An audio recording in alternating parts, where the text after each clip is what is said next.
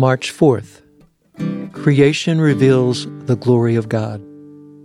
In the beginning, God created the heavens and the earth. Genesis chapter 1, verse 1. There's just something about contemplating creation. When we take time to do so, it humbles us, leading us to worship and adore the Lord.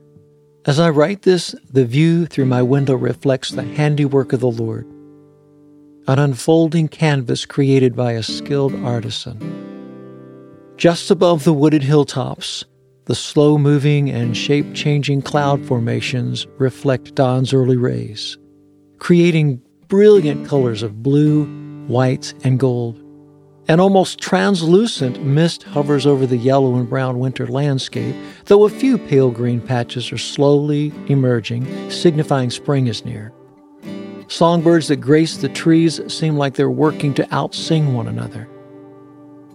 All creation reveals the glory of God.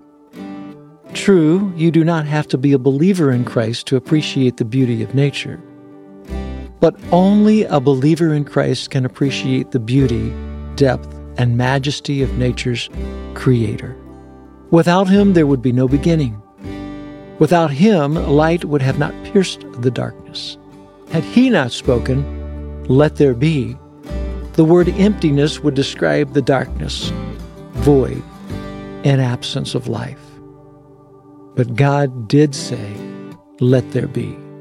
And the result is indescribable beauty, brilliance, and the holy presence of divine creative pageantry.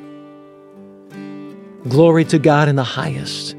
You are God the Father, Jesus Christ the only Son, and the Holy Spirit. There is no other God but Yahweh. May all heaven and earth declare your glory. Amen. For yours is the kingdom and the power and the glory forever.